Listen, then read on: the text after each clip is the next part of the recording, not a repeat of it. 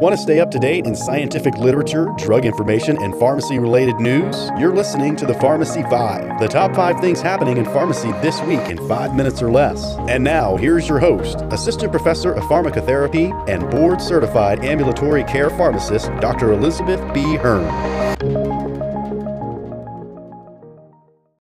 Hello and welcome to Pharm 5. The date is Friday, November 11th, 2022. The CDC has updated its opioid prescribing guidance for the first time since 2016. The guideline reinforces existing best practices, such as using non-opioid therapies first and using the lowest effective dose of opioids. One big addition is the detailed advice on tapering patients off of opioids.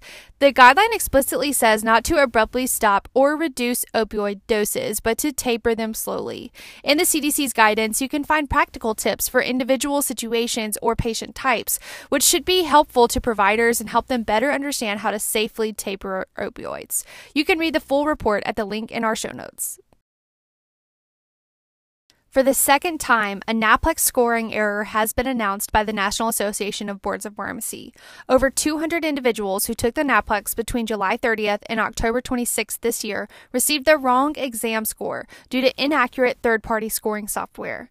Around this time last year, over 400 candidates received similar news. NAPLEX failures lead to expensive and stressful reexaminations and could affect whether individuals can maintain residency or job positions. NABP has released an apology stating the error has been resolved. It's unclear if any retest reimbursements will be administered. A study from Israel hoped to determine if additional COVID vaccines after the first two would be beneficial.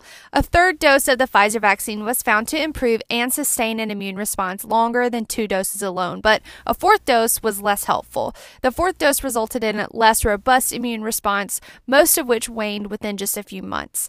To date, the U.S. is not recommending a third COVID vaccine, but it is recommending getting a bivalent booster, which should be now available everywhere.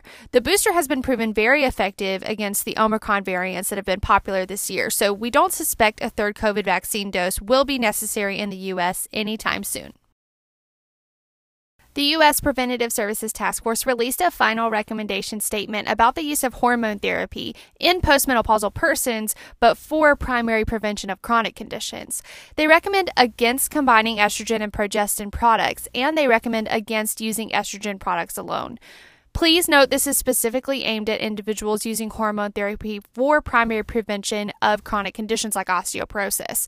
It does not eliminate the use of hormone products for perimenopausal symptoms like hot flashes or vaginal dryness. Find the full prescribing guidance at the link in our show notes. Finally, flu season is hitting the U.S. pretty hard this year, even though we're early in the flu season. So far, the CDC is estimating flu rates are higher this year than the U.S. has seen in over a decade, with the South Central and Southeastern regions getting hit the hardest. The flu A strain H3N2 has been most frequently reported so far this season, with H1N1 coming in second. Both H3N2 and H1N1 strains should be covered by the flu shot this year, so flu vaccines are recommended as soon as possible, all the way down to age 6. That's all for this week, folks. Catch you next Friday.